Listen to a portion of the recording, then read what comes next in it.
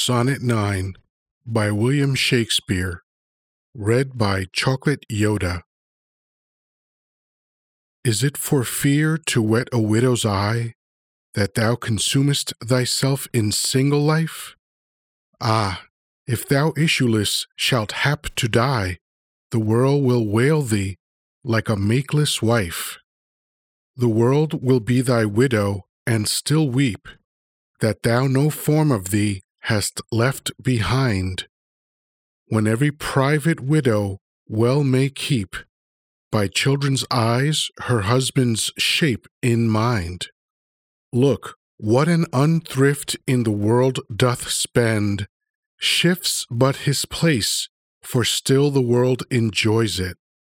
But beauty's waste hath in the world an end, and kept unused the user so destroys it.